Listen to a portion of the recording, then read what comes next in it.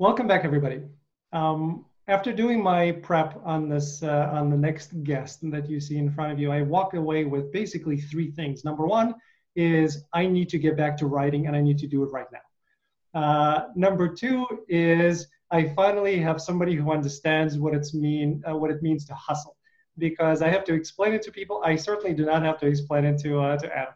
And third is no matter how successful you are or influential you are or what you have achieved in life, you can still remain a good person.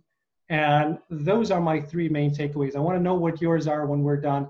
Welcome to the program, executive producer, showrunner, writer, Adam Glass. Hey, thank you for having me. I really appreciate it, Alan. I'm so glad to be here.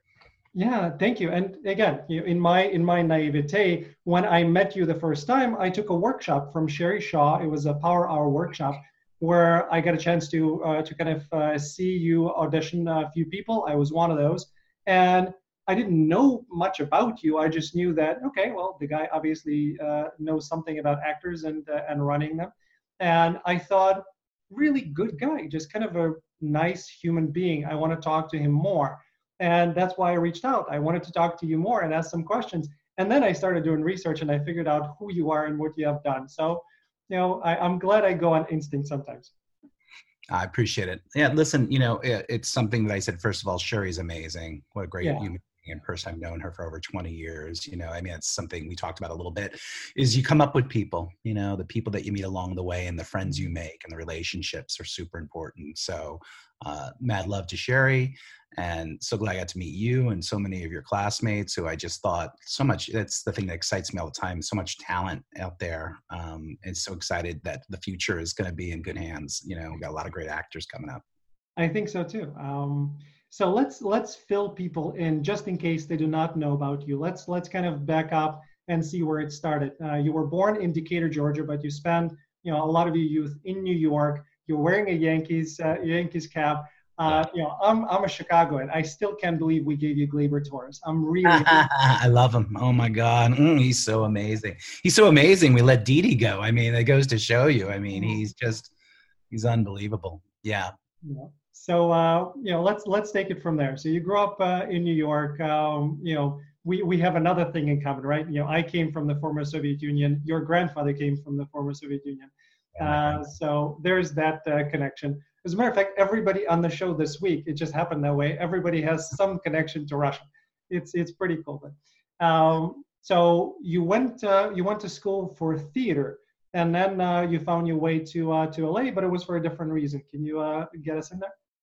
Oh, just go back from the beginning. I always feel like, and this is super important because I feel like, part of what we all do, actors, writers, everything like that. I always say, what's your brand? Who are you? What are you? What are you selling? What's your story?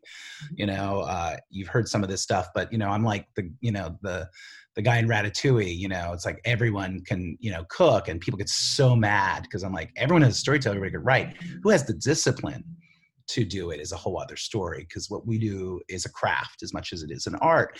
And I think that, I look back at my life and, all the things that would have seemingly been things that could have hurt me actually helped me when I think I got to Hollywood, because, I was born in Georgia, raised in New York, didn't know my dad till I was 14 years old.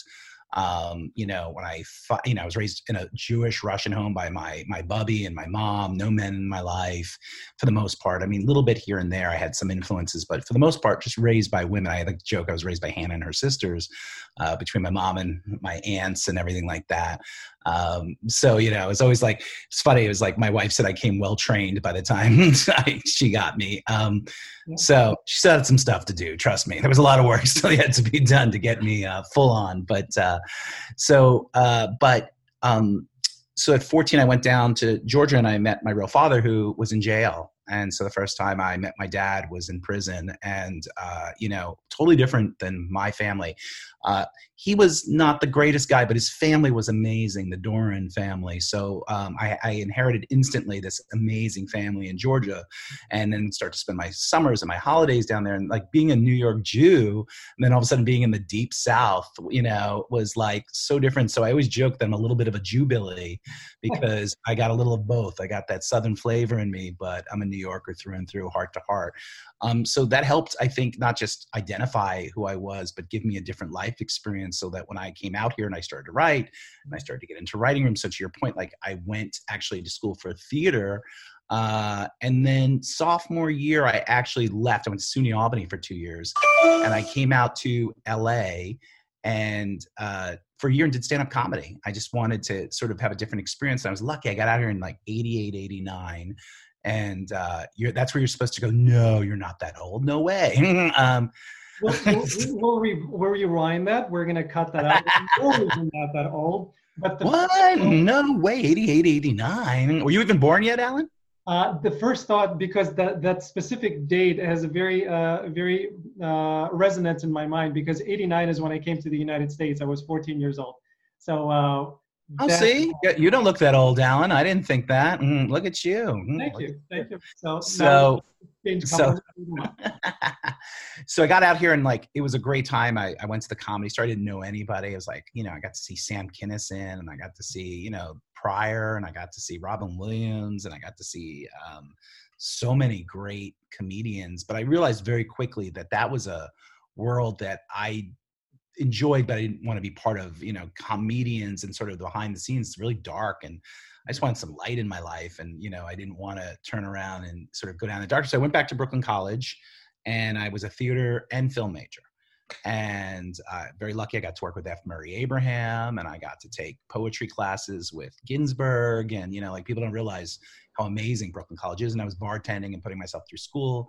And then I made this independent movie that basically got a lot of attention, and it was a short that I made. And I remember coming out here for the New York Student Academy Awards. The something Academy Awards, Student Academy Awards, and like just getting creamed. I think I made my film for like $5,000, and like the opening shot with some USC grad students, like, Lou McCrane shot at the Chateau Marmont. And I was like, but I remember having this agent, Jeff Fields, say to me like, hey, you need to move out here. And, and I was like, I'm a New Yorker, I'm an independent filmmaker, like, no. And I went back to New York, and like after another shitty winter, I was like, I'm out of here, man. So I came to LA and thinking that I was gonna get signed by William Morris, and then, only to show up and them say, like, do you have a script? Do you have it? I was like, oh. So at that point I had been writing like short stories mostly, and not really. So I just picked up a book and I started reading other scripts, and I just started writing. And I always say this, when I first got to LA, it's that story, you've heard it before. I lived in my car. I didn't know anybody. I just met people. I think I showed up with like $500 in my pocket, like just like no money. And, you're young, you got nothing to lose. If I went back to the Bronx, I would have been an electrician, and, nothing against all the electricians out there. My whole family, local 3 IBW, nothing but love for the brotherhood, but wasn't my goal. I wanted more. I didn't want to work with my hands. So I came out here, and I just started to, hustle and meet people and write and script after script after script.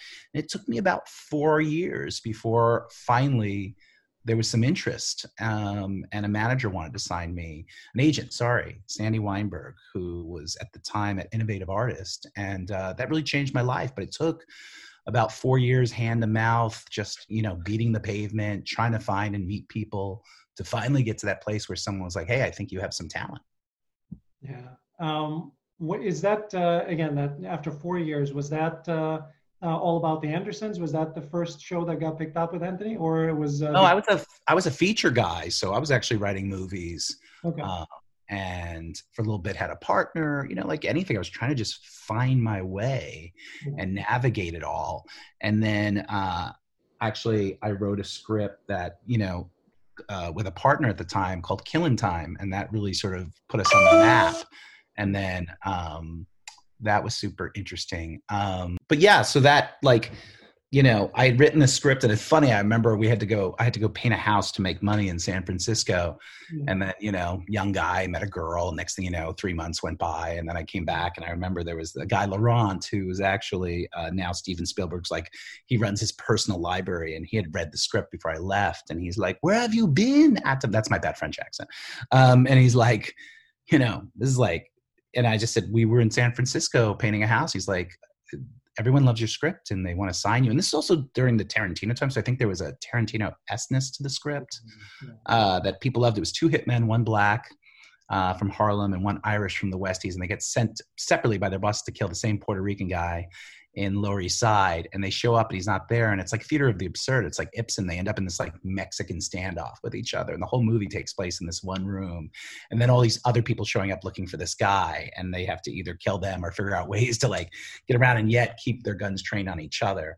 And then Russell Simmons bought it for his death films. And it was like, it really like, and then, you think you've made it. You're in the, like, you're in the trades and like everybody's calling you for jobs. And then, like you realize anything, it's a marathon, not a sprint. And then, like, how do you survive and how do you last and how do you make things happen? So I was doing that stuff. And then my partner and I broke up, and then, you're constantly reinventing yourself constantly, because when you break up with a partner, you basically, nobody knows who was doing the writing. Like, was it you? Was it him? Was it equal? So you then have to prove yourself all over again. And I've had to do that 2 or 3 times in my career where I've been like, hit a place and I've had to reinvent myself. And that's just the nature of the business, and that's the good news about writing scripts. I tell people every time you write a script, you're writing a lottery ticket. You just don't know what's going to happen, So, anytime somebody's like, "Oh, I'm stuck in a rut, I'm stuck in a hole," I'm like, go write something. Like go. It's like, it's what I loved about Hamilton, right? It's like he wrote himself out of everything. It's like I so related to that. I was like, yeah, I was poor. We grew up on welfare, and I was able to write my way out of all those things. I sometimes look at my life and my family, and I just feel unbelievably blessed. And it's all because of writing, which again is another crazy thing. When you go around the world and you talk to people, you realize, like, what are writers? 1% of the writers in the world make a living, like writing. That's amazing. Like, I tell all the time, any writer, staff writer, anybody, I'm like, you're making a living writing. We're not digging ditches. Like, we're getting paid to sit in a room and tell stories and think about our ideas. We are the luckiest people in the world. Sure. It's an amazing opportunity. Let's circle back to Anthony. I think that's a fascinating story. And again, just reinforces that it's not about kind of going out there and networking. It's about building a community. And I think Anthony Anderson was one of the first people that you've met in LA, one of your first friends. Tell that story, because I find it. Yeah, I mean, you sort of gave away the ending. I love telling this idea, which is like, I met. I had the guy I decided to come out and start writing with was his mutual friend was a young guy who was working at Ticketmaster. And one night they were all roommates at Howard University, and his name was Kenny Gamble. And Kenny and I met at IFC in New York City. He was a talented young filmmaker, and we decided to team up and do a couple of things together, and then come out here together and sort of go through the struggle in the beginning together. And one of his friends was this, like I said, this kid from Compton, and we all went out one night, and for whatever reason, him and I didn't get into this club that we were going to. So we ended up, I think getting a 40 ounce of beer, and I think I had half a joint, and, we're young guys, and we just sat in a parking lot and talked and got to know each other and talked about our dreams and everything like that. And he said he wanted to be an actor, and he got up and did a monologue for me in the parking lot of The Great White Hope. And I just remember being blown away. And it wasn't because I was stoned. It was literally like, this guy is amazing. And it started a friendship. And like I tell people that, and that guy was Anthony Anderson. And it was literally like, we just have been friends ever since. I'll see him later this afternoon, and just a good human being, deserves all the success that he's had coming to him. And again, so, we always looked out for each other. Like, I introduced him to people in the business, and then he would pull me in on jobs. There were so many great movies that he worked on, and he could come and we'll get you paid to do the dialogue or do a rewrite. And, I got to have all these great adventures with him. We go to Vancouver and shoot Romeo Must Die, and, Kangaroo Jack. And it's like, we just, some of the stories from back then are just amazing because we're young guys and we're just running around the business trying to make it. And then, it led to us eventually doing his show All About the Andersons, which was my first TV experience. His really first, well, he had a Saturday morning show, which was great, and that he had done called Hang Time, which is also amazing. He was like his, at the time, college girlfriend, he got pregnant and they were going to have a baby. And he's like, I need a real job. I need to get an acting job. And, and it's like, I believed in him, but I was like, at the time I was living in a 1-bedroom apartment with 5 guys, and I was like, yeah, good luck with that. And within 2 weeks he got Hang Time. I mean, talk about somebody who just wills himself and puts himself out there, makes stuff happen like no one I've ever seen before. So it's been a nice, long road. And again, to still have a friendship and still, have someone, it's a tough business. So not a lot of people like, and you depend on, and is there and has your back. And I sort of feel like we feel the same way with each other. And then the group of people we built around us, which are all people successful in their own way and right. And some not as successful, who just have normal lives and jobs, which we always say grounds us. We have a lot of friends who are grips and, and more the blue collar part of the business too, which doesn't get enough recognition, and everybody talks about Hollywood. I'm always like, do you realize like 80% of Hollywood is like blue collar, hardworking, union people who are just trying to make a living for their family. It's like this town gets so blown out of proportion just on the A-list thing. So people forget about the everyday workers, and we got to thank them, because without them, there would be no business here. Yeah. And again, they work, talk about the hours that they work and everything that they put in. We as actors sometimes complain about overnight shots. Really, nothing compared to what they're doing. It's funny you say that. I mean, I was working on a show called Cold Case. I know I'm jumping ahead a little bit, but I always say this. And Catherine, why am I forgetting Catherine's last name? Who's the lead on Cold Case? I'll never forget. It was what we call Fraturday shoot. And Catherine Morris. And it must have been 2 a.m. And it was like close up of like the guest star of the week. It was like 14th person on the call sheet. And there's Catherine right off camera feeding him his lines. And I just remember thinking, wow, like that's what you want to see in a star. And just from the top to the bottom, what a generous actress. Like she could have went home. Somebody could have gave those lines. No, she wanted to be there for him. She believed that in the show that much. And that was like season 6, 7, like towards the end too. That wasn't like first few seasons of the show. So, to your point, my daughter's an actress, and I tell her all the time, like, be nice to the crew. Like if you love the crew, they'll take care of you and they'll love you. And like, they're the people working every day, and be polite, be thankful, and don't take any of it for granted or advantage, So, we jumped in a few places, but I want to follow up with something that you said about your daughter. So my mind, by the way, so I apologize. I'm going to be like all over, bing, bing, bing, bing, all over the place. I love it. That's what keeps it interesting. And by the way, for everybody who's watching, I keep forgetting to tell you that, but if you like this, please subscribe. Yes, please subscribe. Your daughter is an actress. So are you, again, from knowing the business inside out and knowing the good and the bad that comes with it, were you supportive of it, or you were cautious? So my wife and I, we just had a rule. Growing up here in Los Angeles is really tough, because most of her friends were either of famous people and or they were on TV shows. So, first thing I used to say to my daughter all the time is we would drive to school, and I said, remember, and she's like, I know I'm the poorest girl at my private school. Because I just wanted her to know, like, and I always tell my kids, we're not rich, we're well-to-do because I work. And if I don't work, we don't have money. So, there's differences in the things.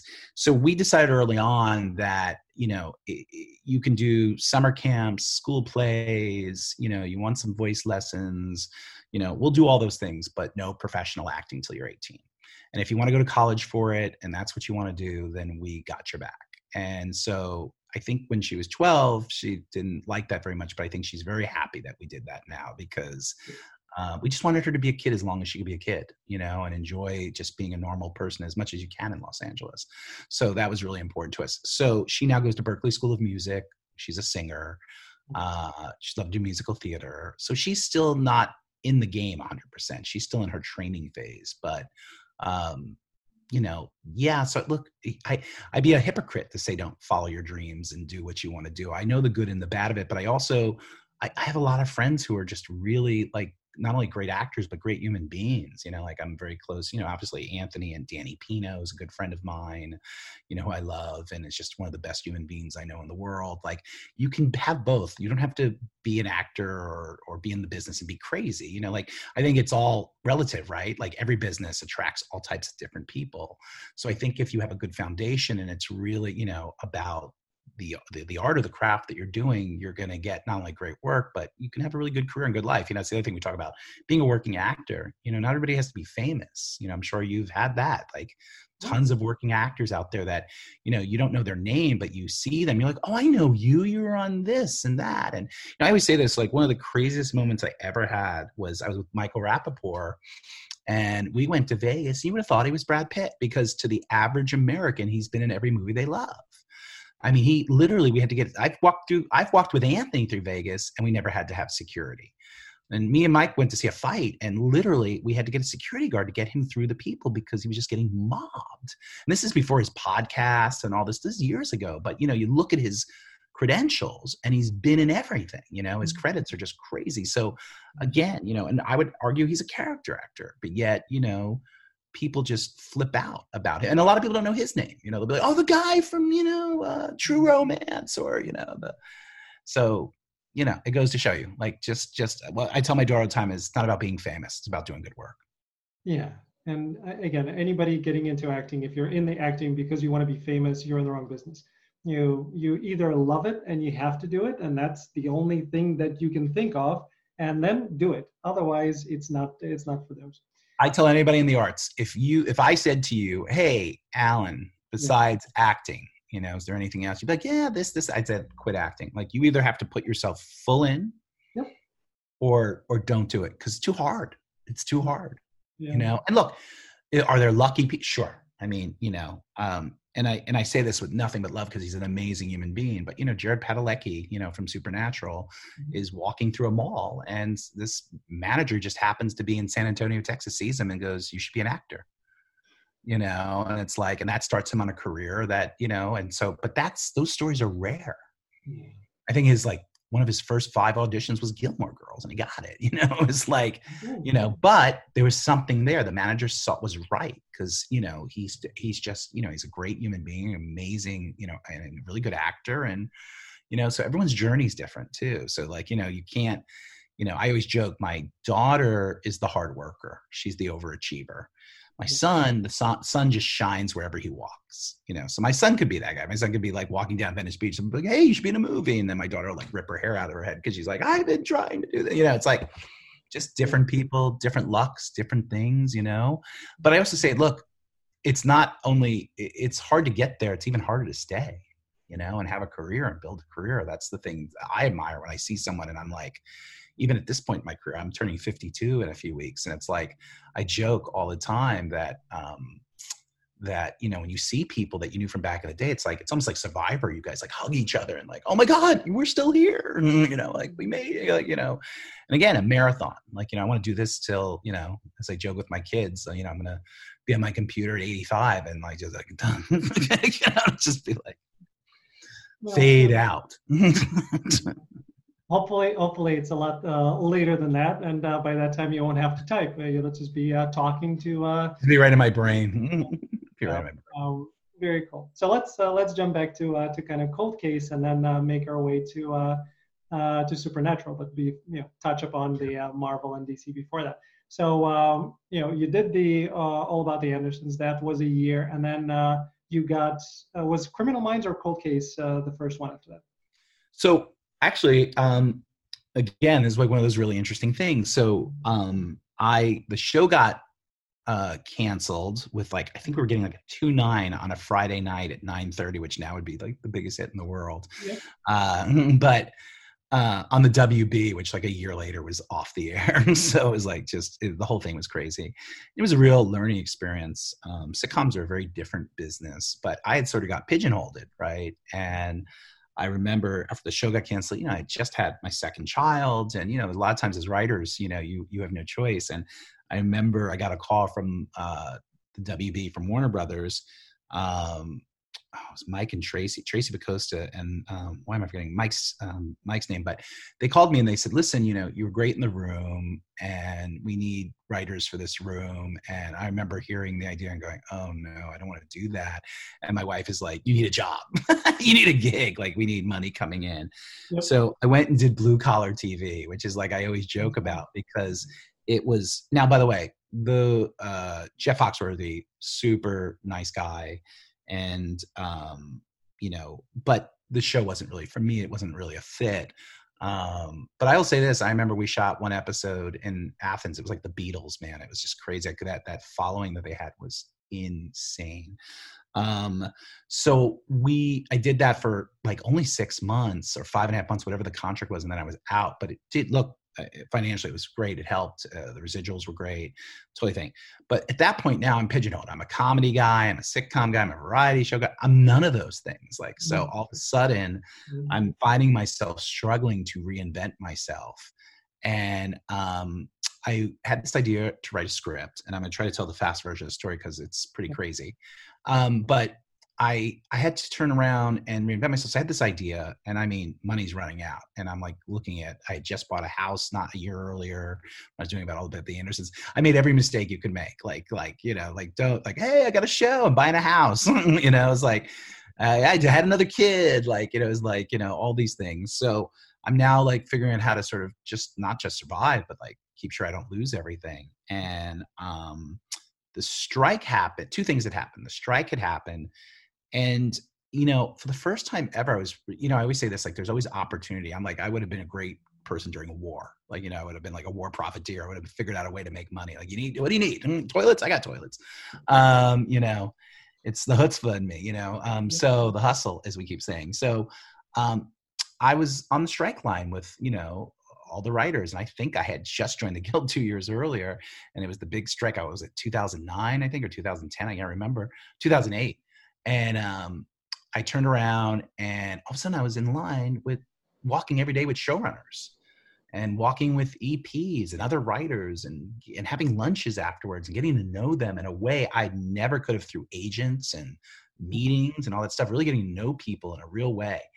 Same time, I wrote a script that changed my life. And I always say this, like, I've written 3 scripts that changed my life. I never sold any of them for big money.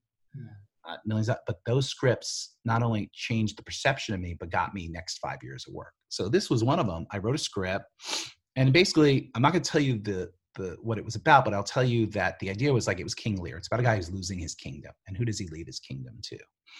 And he turns around, and I write it. And my agent at the time, Nancy Josen, calls me and says, this is going to change your life. Called me on a Sunday. I just read it. It's amazing. There's nothing like it out on TV. Like, she's like, and I'm like, that's awesome. Like, my wife is dancing a jig in the living room because, like, this is going to change our lives. And she's like, I'm going to bring it up to, the agencies on Mondays have their big meetings. So she gave it to everybody. She was the head of the television department.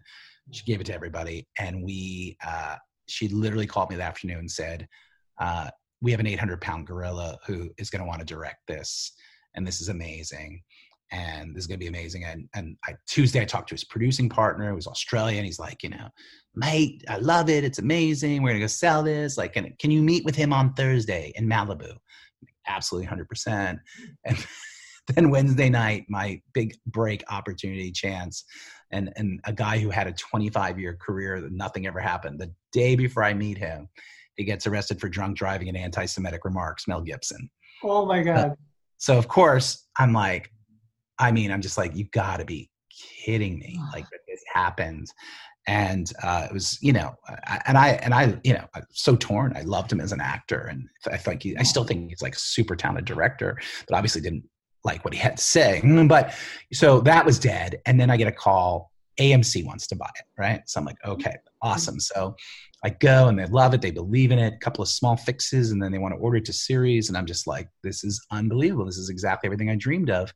And then I get a call, and they're like, hey, so we just bought another show where the lead character is dying. Don't tell me. And they said, can you change your guy dying? I said, no, that's the whole premise of my show is my guy's dying. They're like, yeah, it's a little show Breaking Bad that we bought and everything like that. And I was just like, you gotta be kidding me.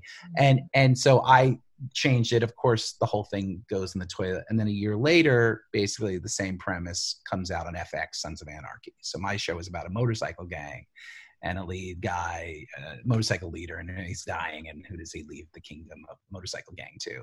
Organized crime thing.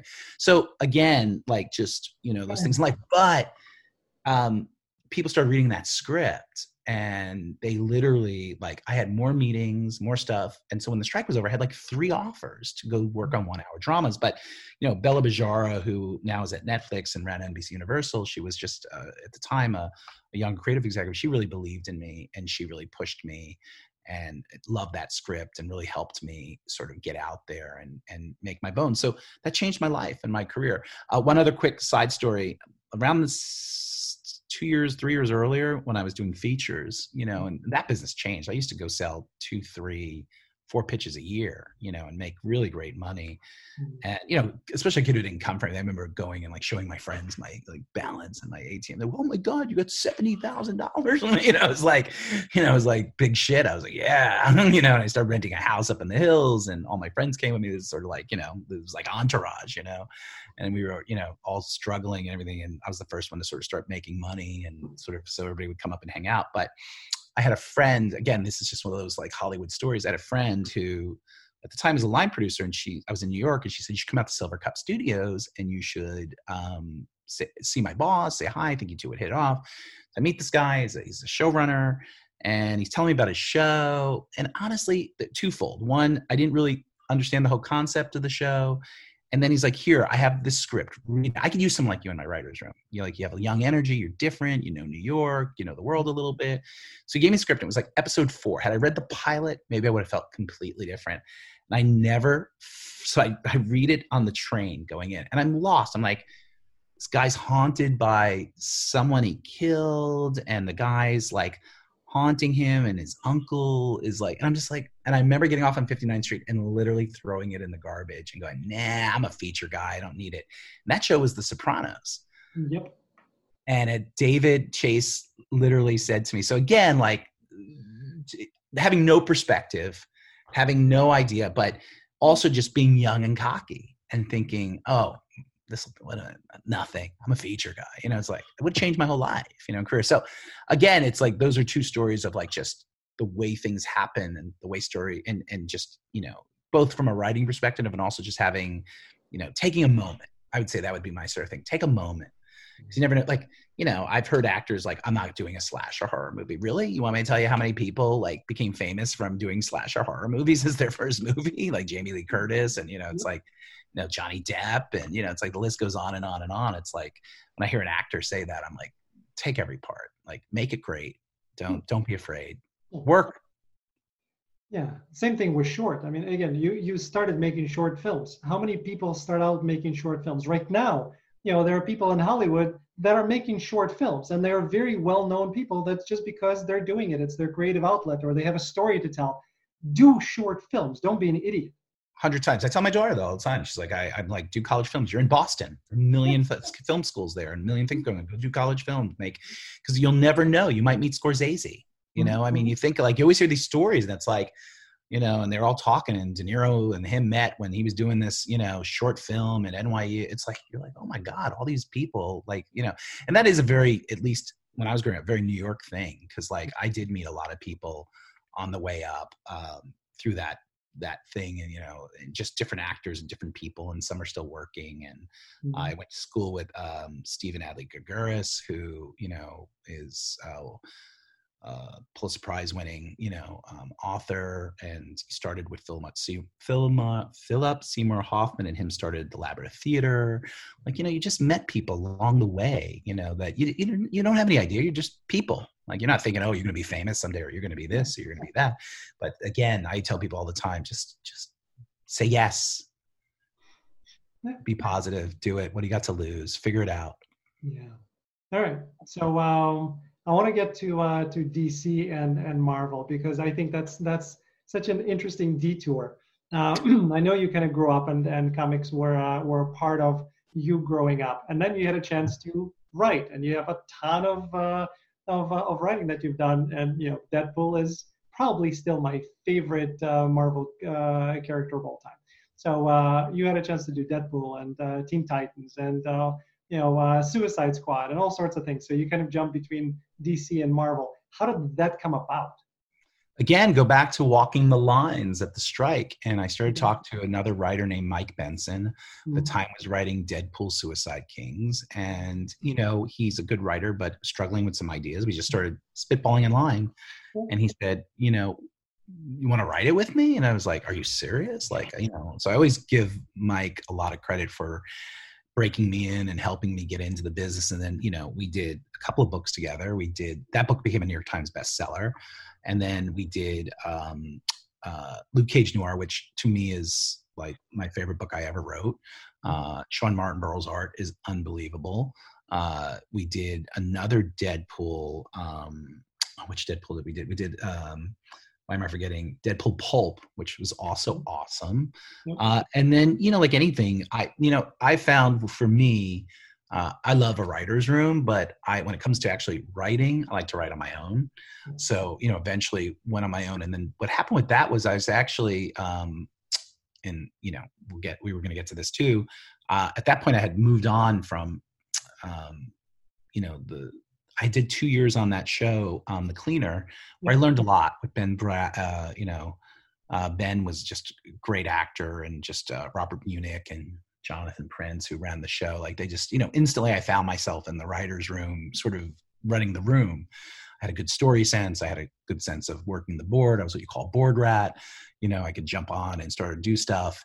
But I would say then I got into Cold Case, and Cold Case was because of two guys, Greg Plageman and Elwood Reed, who I've worked with Elwood a ton since then. They knew me socially and like, we need someone like you in the room.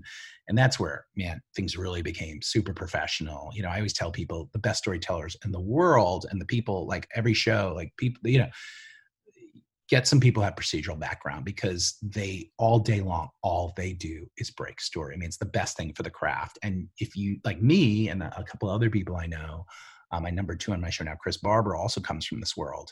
It's like you can just get on boards all day, and it almost becomes like Beautiful Mind. You could be like this and be like, okay, second act needs that, third act, because you're just every day pounding, 22, 23, 24 episodes a year, 3, 4, 5 years of doing that just gives you like this unbelievable thing. Erica Anderson, who works for me now, she also comes from that background. Same thing. I just stick her in a room with a bunch of writers and a board, and I know she's going to give me a story that puts it on the green, because she has that background. So when I got over to Cold Case, it was an amazing experience. A great team of people, great actors. I felt like a family making those shows. I think what separated that show from everybody else was that there was this emotional thing to every episode. It was about the people and about finding out who that person was. And it, I super loved that show. But when that show was over, I think the job everybody wanted was, because I remember us all sitting around the writer's room, was everyone heard that Supernatural, who had not opened their room looking for anybody in the first 5 seasons. And they finally were going to open it up. So that was like everybody going, that's a tough job. And I had known the show. I watched the first 2 seasons and had loved it. Like I just loved the boys. And, to me, it was like, boys riding around America in a car, muscle cars solving, crimes and, supernatural things. I just thought the actors were great and everything like that. So one of the things, again, where you talk about the hustle, I just decided, I was like, I'm getting this job. Like, I don't care if 200 people are up for it. I'm getting it. And what I'm going to do is I'm just going to outpitch everybody, because I luckily have that gear where I'm just a machine guy, an idea guy. I can just give you, I can sit there and like I always say in the writer's room, like, I'm just going to deal cards. I'm the dealer. It's like, what do you want? You want aces? You want this? I'll give you 30 ways we can do this. So I never forget, I went in with Eric Kripke and Sarah Gamble and Bob Singer, who, were the 3 main people to show. And I just started pitching away. And as I was pitching, Eric, who's a tough audience, was like, oh, we're doing that one. And then I was like, I pitched another one. He's like, well, we're doing that one, and I remember walking out and they're like, he never says that in a meeting. So I ended up getting a job And then it was a whole other learning curve, because they did things very differently. And, you broke stories individually. The room was not as big, it was more about what you did with the showrunner one-on-one. And I learned a lot from Eric. Eric was just, he's got The Boys now. He's just a brilliant mind and just an amazing writer. And, is to just sit at his feet and learn some of this stuff, it was amazing. And what's funny is he's a comic book geek. So he would like I'm geeking on him, and then he would geek on, he's like, can you get this Suicide Squad sign for me? Mm-hmm. So it was like, an interesting thing. But then what happened was I was at Comic-Con because I went every year anyway and would always go around. And, it's interesting. Marvel stuff was sort of low key in a weird way. It was like, I'm trying to put this in words, like it's not as big. The stuff I was doing was just sort of smaller and not as big a fanfare. So, nobody knew who I was. And I was actually over at the DC booth talking to a friend of mine. And I always forget Matt's name, which is terrible because I owe the guy a lot. He said to me, hey man, I really loved your Deadpool Pope and I loved the Cage Noir. And, Matt Keller, I think it is. I think he's in marketing. And he's like, why aren't you writing for us? And I said, that's a good question because I don't know anybody. And he's like, because he also was a huge Supernatural fan. And,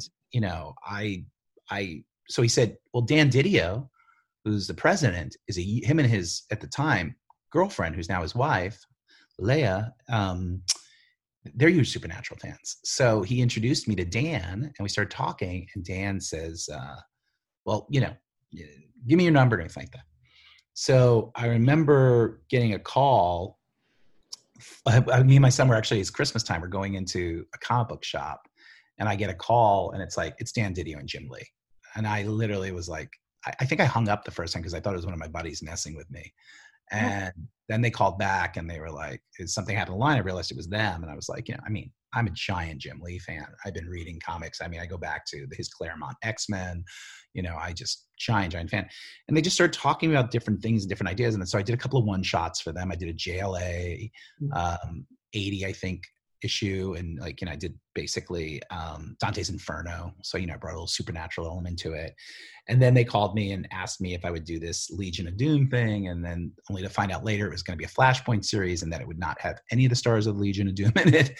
And all of a sudden, by the way, the other side of it is I was doing DC, and then I was almost like a precious flower in comics. I had turned around and literally everybody just praised everything I did. And all of a sudden I went to DC and people were like, F you, Adam Glass. And I was like, oh my God. I thought my career was over in comics. And by the way, I did comics while I was doing TV. So it's not like I ever left TV. It was like my side hustle I was doing. And I found out a lot of interesting stuff. It was like, it's a very closed community. They're very close. They don't like outsiders. So to them, I was taking money out of their pocket, which I totally understood. So it was like I never was embraced by that community. And I always feel like almost every review of mine is always like Hollywood writer Adam Glass, which is this big FU, So it was like this weird thing. And so when they came to me about the New 52, which I didn't know was going to be the New 52, they asked me what I wanted to do. And I said, I don't see Suicide Squad on this list. They're like, oh, well, we're not sure. And I said, I grew up and I loved John Ostrander, who, I thought was just God when I was a kid, and loved those books, and him and Marv Wolfman and George Perez with Teen Titans. Those were really my big books as a kid. So I said, I want to do it, but I'd like to bring Harley Quinn in. And they were like, no, Harley's off limits. You can't touch Harley. I'm like, what are you doing with Harley? Harley's really? And I remember fighting. At the time, Pat McCallum, who was my editor, I said, I only want to do this book. I said, I feel like Harley should be in the Suicide Squad. And I gave them all the reasons why. And really, because they kept saying, put things, for me, they kept saying, it was a logic bump for me. And also they kept saying, make things more real. And I was like, okay.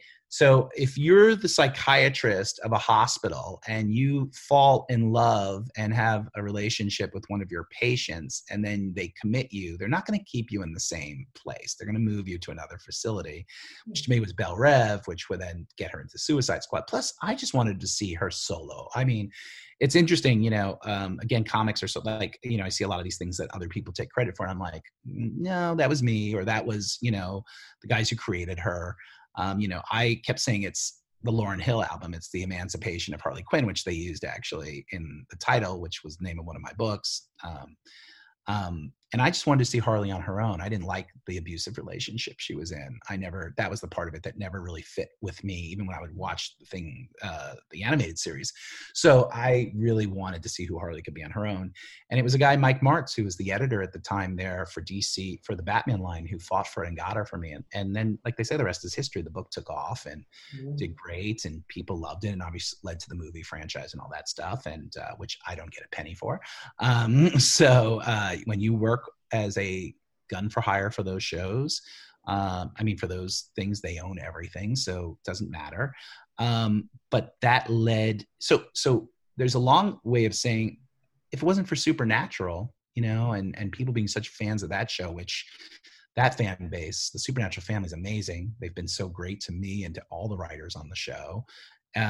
We wouldn't be here. So, the comic books, I always like to say, because a lot of comic book guys are guys who get into movie and TV. I'm a movie and TV guy who got into comic books and did it for the love, because I didn't need the money, and I don't say that in a cocky way. I say it more in a those checks weren't what was driving me. What was driving me is I have this passion from being a kid. And then a few years later, when they asked me to do Teen Titans, I said, not only will I do it, but I remember telling my wife, I'm going to do it. And then I'm probably done, because then I sort of fulfilled my childhood dreams. I wrote the 2 books I dreamt of writing, and I'll keep doing independent books, but the odds that I'll do another DC or Marvel are slim to none, because I just feel like and there are people who need the money and do need to make those careers and stuff like that. So I don't want to I've put my footprint on those 2 titles, and I'm glad I did it. So tons of love for that. Unbelievable. Let's talk about In From the Cult, excuse me for mispronouncing it. How is that doing? Again, another Russian connection with Margarita. Yeah, with Margarita. Well, one quick thing, because you had asked me this earlier. After I left Supernatural, after 5 seasons, I really was I'd run writers' rooms, I had done all these different things, but I wanted to really run my own show. And at the time, I had gotten some offers. I had kept turning them down, and I finally got a call from Glenn Geller, who at the time was president of CBS, and I'd known and had helped me early in my career and was really good to me. I said, look, I want to either co-run a show or run a show. And he said, do you know who Erica Messer is? And I said, I don't know who Erica Messer is. And she had been running Criminal Minds, and she had a spinoff called Criminal Minds Beyond Borders, and needed help with it. And, these meetings, usually you go and you meet for half hour, 45 minutes. I think we met for 5 hours. We just one of the nicest, greatest, super talented people in the world. And she said, listen, you'll be a real partner in this with me. And it's Gary Sinise. And, and we'll do this. So I went, and first season, we were there hand in hand. Second season, she gave me the keys to the car and let me drive it more. And she really helped give me a big break. So, I own a ton to Erica, and, Gary was a great partner and all that stuff. So after that, I got a call from Fox 21, actually, again, these business, an old executive who I knew, who was a friend, who was over there. And Elwood Reed, from back in my Cold Case days, they needed someone to come in and run the writer's room on The Chi first season. Yep. And so, I went over there and I met Lena Waithe, and, we all decided to do the show together, and I did that the first season. And then I went and did a show called Barkskins for them. And just nothing but love for all those people in that family. But, wanted my own show. And basically I get a call, and again, this is just to show you how the business works, right? Yeah. I get a call from a guy that I knew back all the way to my first drama back 12 years ago on The Cleaner. And he was the assistant to the showrunner. Okay. And we had kept in touch on Facebook, every once in a while checking in. And back in the day, he'd give me scripts to read, and I'd give him notes or thoughts, and he never forgot that. He said to me, you're one of the few people who did it. You always treated me like an equal no matter what. And since then, he had done really well, and he had become, I don't even know what the official title is, because Netflix had such a different way of ranking, but he became he's producing shows for Netflix, was executive there. And he called me actually to ask me about another writer, about Andrew Dabb, who's the showrunner of Supernatural right now. And then he said something to me well, I know you're busy and all, and, you probably don't do general meetings. And I said, are you kidding me? Of course I'll come in and do a general meeting with you, And I went in and I pitched them some ideas, and they loved one of them. Said, do you have some stuff on that. And it was funny. I had 7 ideas in my back pocket because I sort of like, you're almost like a gunslinger when you get to my age. It's like, I got this, I can give you this. I got, I know what I got. So I was talking to them and I said, what are you looking for? And I figured out with what they're looking for, here's something I got. Yeah. And it's also the reason I pitched it was the best thing I knew to pitch. I knew I had the best opening and hook. So, and I pitch it like no one's business. So I pitched it to them and it was in from the cold teaser. And then it moved really fast, like so fast that I was sort of like not believing it was happening because Netflix just works so differently. Mm-hmm. So I was able to sort of move really quickly and get the show going. And that young man's name was Pete Corona, along with his boss, Chris Regina. And before I knew it, they ordered a room and we were writing episodes and I got to pick all the writers I loved that I wanted to work with for a long time and filled my room with some interesting people. I actually got a writer from Russia, Anya Mesnik, who, yes, she was amazing. She's great. She's about to have a baby, Anya. Good luck. She's from Moscow. She came here when she was 8 or 9. Jewish refugee, had to get out of there. I had, Erica Anderson, I mentioned, Chris Barber. I had a wonderful writer named Gaia Viola from Sicily. So it was really just a great, great staff of people that I was able to put together. And we went to Spain. I prepped for 8 weeks. We were 5 days from shooting and the coronavirus hit. And yeah, by the way, I had 3 Russian actresses on the stage on there. So it's funny to sort of spend so much time between Margarita and Ivana Sanko. I can never say her last name right. Sanko. And then another actress whose name I can't pronounce. I apologize. But it was fascinating to go out and have meals and talk. And some of it did remind me of my bubby and sort of, and it was interesting to just sort of be around the culture because I had not been around it in a long time. That's very cool. So hopefully, that's going to pick up again at some point in the near future. That's everyone's in the same boat. Everyone's on pause. So yeah. Nobody knows what's going to happen until this all, moves in another direction. But right now, I think, I hope I'm wrong, but I don't think anyone's shooting anything until next spring. I hear different things. And again, best laid plans can go to waste. But, what I hear is, some of my Canadian friends are starting to shoot in September. Some things in New York, I heard, are going to start in September. In Chicago, I think one of the Dick Wolf shows, if not, a number of them are going to start back in September. So there's... We'll see. Huh? We'll see. Yeah, exactly. We'll find out. We'll find out. I hope so, but I have doubts. I know a lot of people's shows are getting pushed and they just haven't announced them yet.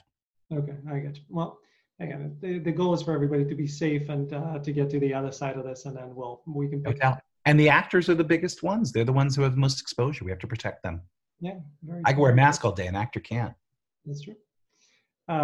Okay, so you've mentioned that in my prep, I've heard you mention a few times that writers and actors have a lot in common. For the actors out there, can you please explain how that is? Because I feel that, and I've always felt that, but I want to hear from you. Well, think about it, right? We're constantly critiqued. We're constantly putting ourselves out there. Maybe you're going to read my script or you're going to see my audition. So we're constantly having to put ourselves, out to be criticized. And that's not for everybody. It's really hard. It takes a thick skin. It takes time to build that skin. As I've spoken this in your acting things. If you only knew actors, you'd pull your hair out of your head how sometimes things are decided or how things go down, because the truth is it's 1 + 1 doesn't equal 2 always. I've seen literally horse trading. I've seen flips of coins. I've seen you're the best actor, but you're taller than the main actor. You're, we already have a blonde. We already, anything like that. It's insanity. If the best person won the job all the time, so I always tell this to my daughter, tell this to any actor, just leave it there. Just do your best, leave it on the field, walk away, and that's all you're in control of, and everything else is just going to be a matter of fate. With that said, it's that, right? You always hear this, and people are always like, "Well, what is it?" Like, they'll say somebody has that it thing. They just have that thing. Like when I saw Ivana Sanko's audition, she just blew everybody out of the water, and she plays Margarita, young Margarita. And there was no one else even close. Like she just had it. And she made these really interesting decisions. Like it was actually, I joked with her, it was like a little Brando-esque. She started eating nuts at one point and, doing these things, but she just was unbelievable. So there are times when people just come in and have the it, or they own it, or sometimes just timing when you come in on the audition. I almost say this, like it's a catch-22 because people come in early and they're great, but then you're just trying to beat them the whole time. And then there are people who come in who don't have, how do I say this? Who are so good, everyone else you can't compare them to. And then there's the person who's like, we can't find them, and we've been looking for months, and they come in and we're like, we're just ready to settle. Okay. And I don't mean that in a bad way. It was like, it's like musical chairs. The music stopped. We need someone. We're about to shoot. Were they the best person? Maybe not, but the timing was good for them, So, man, so that's where we're very similar. I think we're always putting ourselves out there. We're always creating. And as a writer, I'm always acting out the parts as I write them. I'm like always hearing the voice and saying it out loud and keeping sure the dialogue sounds good and using people that I know in my life, as prototypes and writing it so I can get the voice down in the dialogue and all that. Perfect. All right, we're at our newest segment, which is the, we call it the actor lightning round, but for you, it's going to be the writer, the showrunner lightning round. You've been on a ton of projects, obviously. If you had to pick one favorite, which one would it be? Oh, you mean out of all the shows I've been on? Yeah. For right now, I'd have to still say it's Supernatural. Mm-hmm. I mean, I just think we were able to do, what I love about that show is you're able to do so many different kinds of stories. You can make social commentary. You can, you can do a horror thing. You do a comedy version. The versatility of that show. I also wrote 16, 17 episodes of it. I mean, I wrote a lot of episodes of it. I got to explore so many different things, and do, like I said, and also put my own life into it and then find ways through it. The show was just so rich and deep. It's why it's gone 15 seasons. It's just, it's an absolutely amazing show. And I joke, I said, I got to make something or do something bigger or else my obituary will be Supernatural writer out in class. Not so bad. Not such a bad contribution to the world. So I'm glad I could be a small contributor to that big whole thing. What's the weirdest thing that ever happened to anybody on set or to you on a set? The weirdest thing that ever happened to me. Oh boy, you should have sent me that question earlier. I'm trying to think off the top of my head, like what's the weirdest thing that ever happened to me? The first that comes to mind. I got yelled at once by James Woods for parking in his parking spot, and I was on set, and all of a sudden James Woods just walked. Oh, that's fine. And I'm like, and then I was like, oh, I think that's me, and I didn't realize that because it was right next to our stages and our things, and I didn't realize the sign had been changed. So getting screamed at by James Woods is definitely a weird thing that happened to me on set. Yeah, I think so. Out of all of the actors, and again, everybody wants to compare, right? But out of all of the actors that I've ever been compared to in terms of look, the one that I hear more frequently than other is James Woods. So for some reason, really? I look like James Woods. I don't think so, but that's what they see. I don't see James Woods, but yeah, okay. That's interesting. Neither do I, but now that you said this, the Jewish James Woods? Mm-hmm. Apparently so. So there you go. And now that you've mentioned that he yelled at you, maybe I shouldn't have brought it up. So I'm having trauma. Oh no. Who's the best actor that you ever got a chance with? I know you've mentioned Gary, who's incredible, but who would you say is the best actor from pure acting stuff? Again, it's crazy. He doesn't get enough credit, but Jensen Ackles, who plays Dean Winchester, can do everything. He can do comedy. He can do drama. He can bring the emotion. And I mean, I was just always blown away. I believe after Supernatural, he could have a very big career. I just think he's a bigger star than people realize.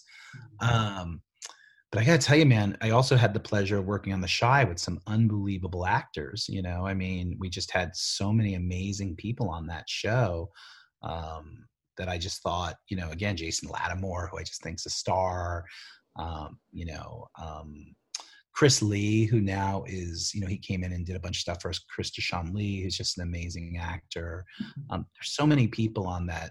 Stephen Williamson, Williams, who I've worked with a ton of times, who's just a great actor. I worked with him on both Supernatural and on that show, on The Chi. So he's great. yeah, man, there's so many.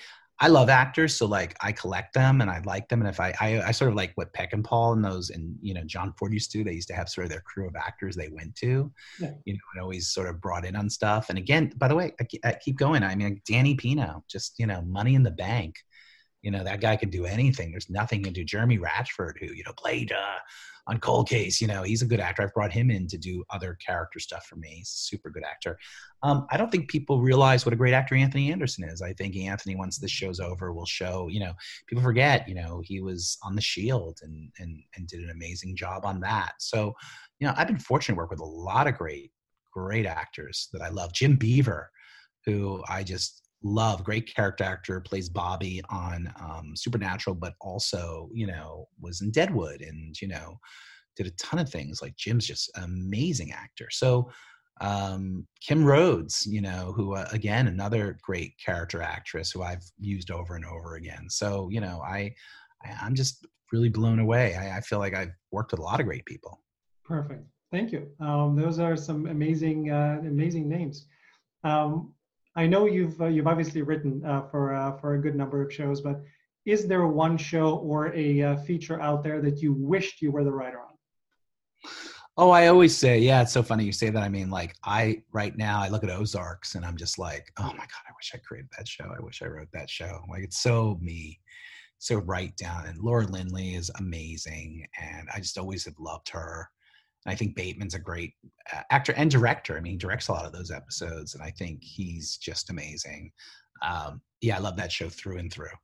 And I had been circling doing a show about laundering money, but their show's much better than my show. Like, that's another thing too, because usually you go, like, even with my motorcycle, I'm like, oh, my show is better than Sons of Anarchy. It's like I can't say that about this. This Ozarks is I think right now one of the top 3 shows on television.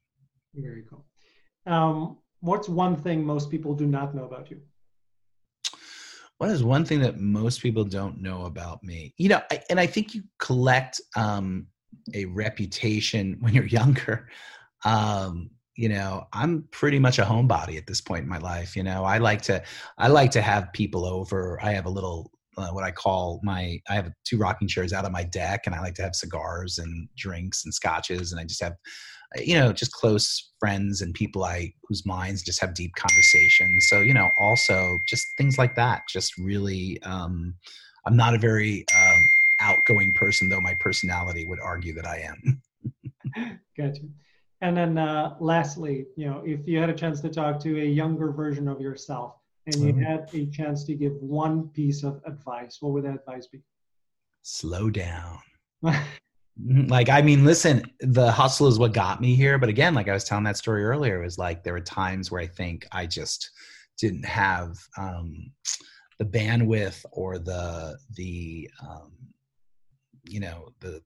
deepness to sort of say, okay, look at every opportunity for what it is. I was so quick to make decisions, which both helped me, but also I think at times hurt me. Have patience, just, and don't be so quick. You don't know everything. Like, again, imagine if I'd been on the first season of The Sopranos, maybe I got fired, but even so, have that on my resume would have really changed things up, so, but you also can't, that's just life, Yeah. It's like, you just have to take it for what it is. But yeah, I think that's what I'd say to myself and everything. It's an interesting question. What would you say to yourself, Alan? To myself, really pursue acting, because I came here at 14 and I acted as a kid, so I thought acting was going to be my thing. And then I came here, and my parents came here, like you came to LA. My parents were 52 and they came here with $300 in their pockets to begin a new life. And for me to become an actor, for them was no. We came here for you so you can have a career and a normal job. And I always struggled with that, and I kept on trying to find what I could do. And I tried IT, and I thought I was going to be a lawyer. I was a very good tennis player, so I thought, okay, I'm going to be a tennis pro. But with all of these things, and I'm blessed with different abilities, but if you don't focus enough time on any one of them, nothing is going to happen. And I kept on finding myself in that cycle. And then I started an IT business. The first one failed. The second one was a certain level of success. And I kept not feeling fulfilled and myself until later in life, probably I think when I was 41, I said, that's it. I can't. I have to do acting because that's who I am. And when I allowed myself to do that, when I allowed myself to go on audition and do student films and do indies and shorts, that's when I felt complete. So I still do IT because acting doesn't pay right now, but I still do IT. And now I started this show. And as long as my world is allowing me to be filled with acting and ability to talk to people like yourselves who are in the business, that makes me whole, and then it makes me tolerate everything else around my life. So the one advice that I would have told myself is stop screwing around, just focus on acting and give it a real shot, because I think I have something. Whether any of it is going to come out in the future, who knows? But that's what I would have told myself. Well, I'll say this too, and I told my daughter this just recently, and I think you hit on a very important thing to everybody in life, and this is more of a life lesson than anything. Live your life for yourself. Like, I don't want my children living their life for me. I get your parents made a different sacrifice and all that stuff and moving, and I understand what they did, but you got to live for you. It's your life, and your parents, they love you. They'll eventually be happy for you no matter what you do. I think so. They'll be proud, but they're just they're worried. They're old fashioned. So these discussions don't usually go well. I told my grandmother I was coming to LA and I didn't know anybody. Forget about it. One quick funny last story. She called me once. I'll never forget. I'd been out here for 3-4 years. She said, I had a great idea. Okay. She was living in West Palm Beach. Selma Simonovitz, right? My bubby. She says, I have a great idea, Adam. She says, I was watching Steven Spielberg's Mother on TV this morning. Why don't you call him, tell him you're Jewish, and go have a meeting with him? And I said, it doesn't work that way, Bubby. She said, how do you know? How do you know? He's very Jewish. His mother is, and she believed like I was an idiot for not. Imagine that, by the way. Adam Glass for Steven Spielberg, Jew, and they go, come in. She like some loxes or some. We have some spread, smell to come in. She really believed it worked that way. And by the way, back in New York in the 40s and 50s, I'm sure it did work that way, but not in Hollywood. No. Never got a job because I was a Jew. Let's put it that way. I know people that might surprise everybody out there in America, but it's never worked that way for me. In fact, I joke all the time. My agent, my manager, and my lawyer are not Jewish. Really? Yeah. See, even Alan can't believe it. I'm like, yeah, what happened? I missed it. I'm 20 years too late. Wow. My wife's family, one of their kind of names is Spielberg. So my wife's grandmother was investigating whether Steven is actually a part of the family, and whether we should contact him and say, hey, we're here. Yeah, this is what we're doing. But that never happened. So Steven, if you're listening, we have 2 Jewish people that want to talk to you right here, and Adam and myself. Perfect. Adam, it's such a pleasure. Thank you so much for taking the time, coming on and sharing your life. It inspired me to continue writing. I'm a writer, and I've been so busy with everything else that I put that aside and I haven't written, and I miss it. I need to go and start writing, and you've inspired me just by doing the research on you. All right, brother. Well, keep writing, and best of luck to everybody out there. And, it is the old saying, and I know it sounds cheesy, but just follow your dreams and just, don't give up and keep pushing, because you'll still end up higher than you would have if you didn't try, and you never know what's out there for you. So keep going. Thank you, Alan. Thank you. And thank you for everybody for tuning in. We appreciate it. Like, comment, tell us what you think, and please follow Adam's work. Okay. Take care, everybody. Bye.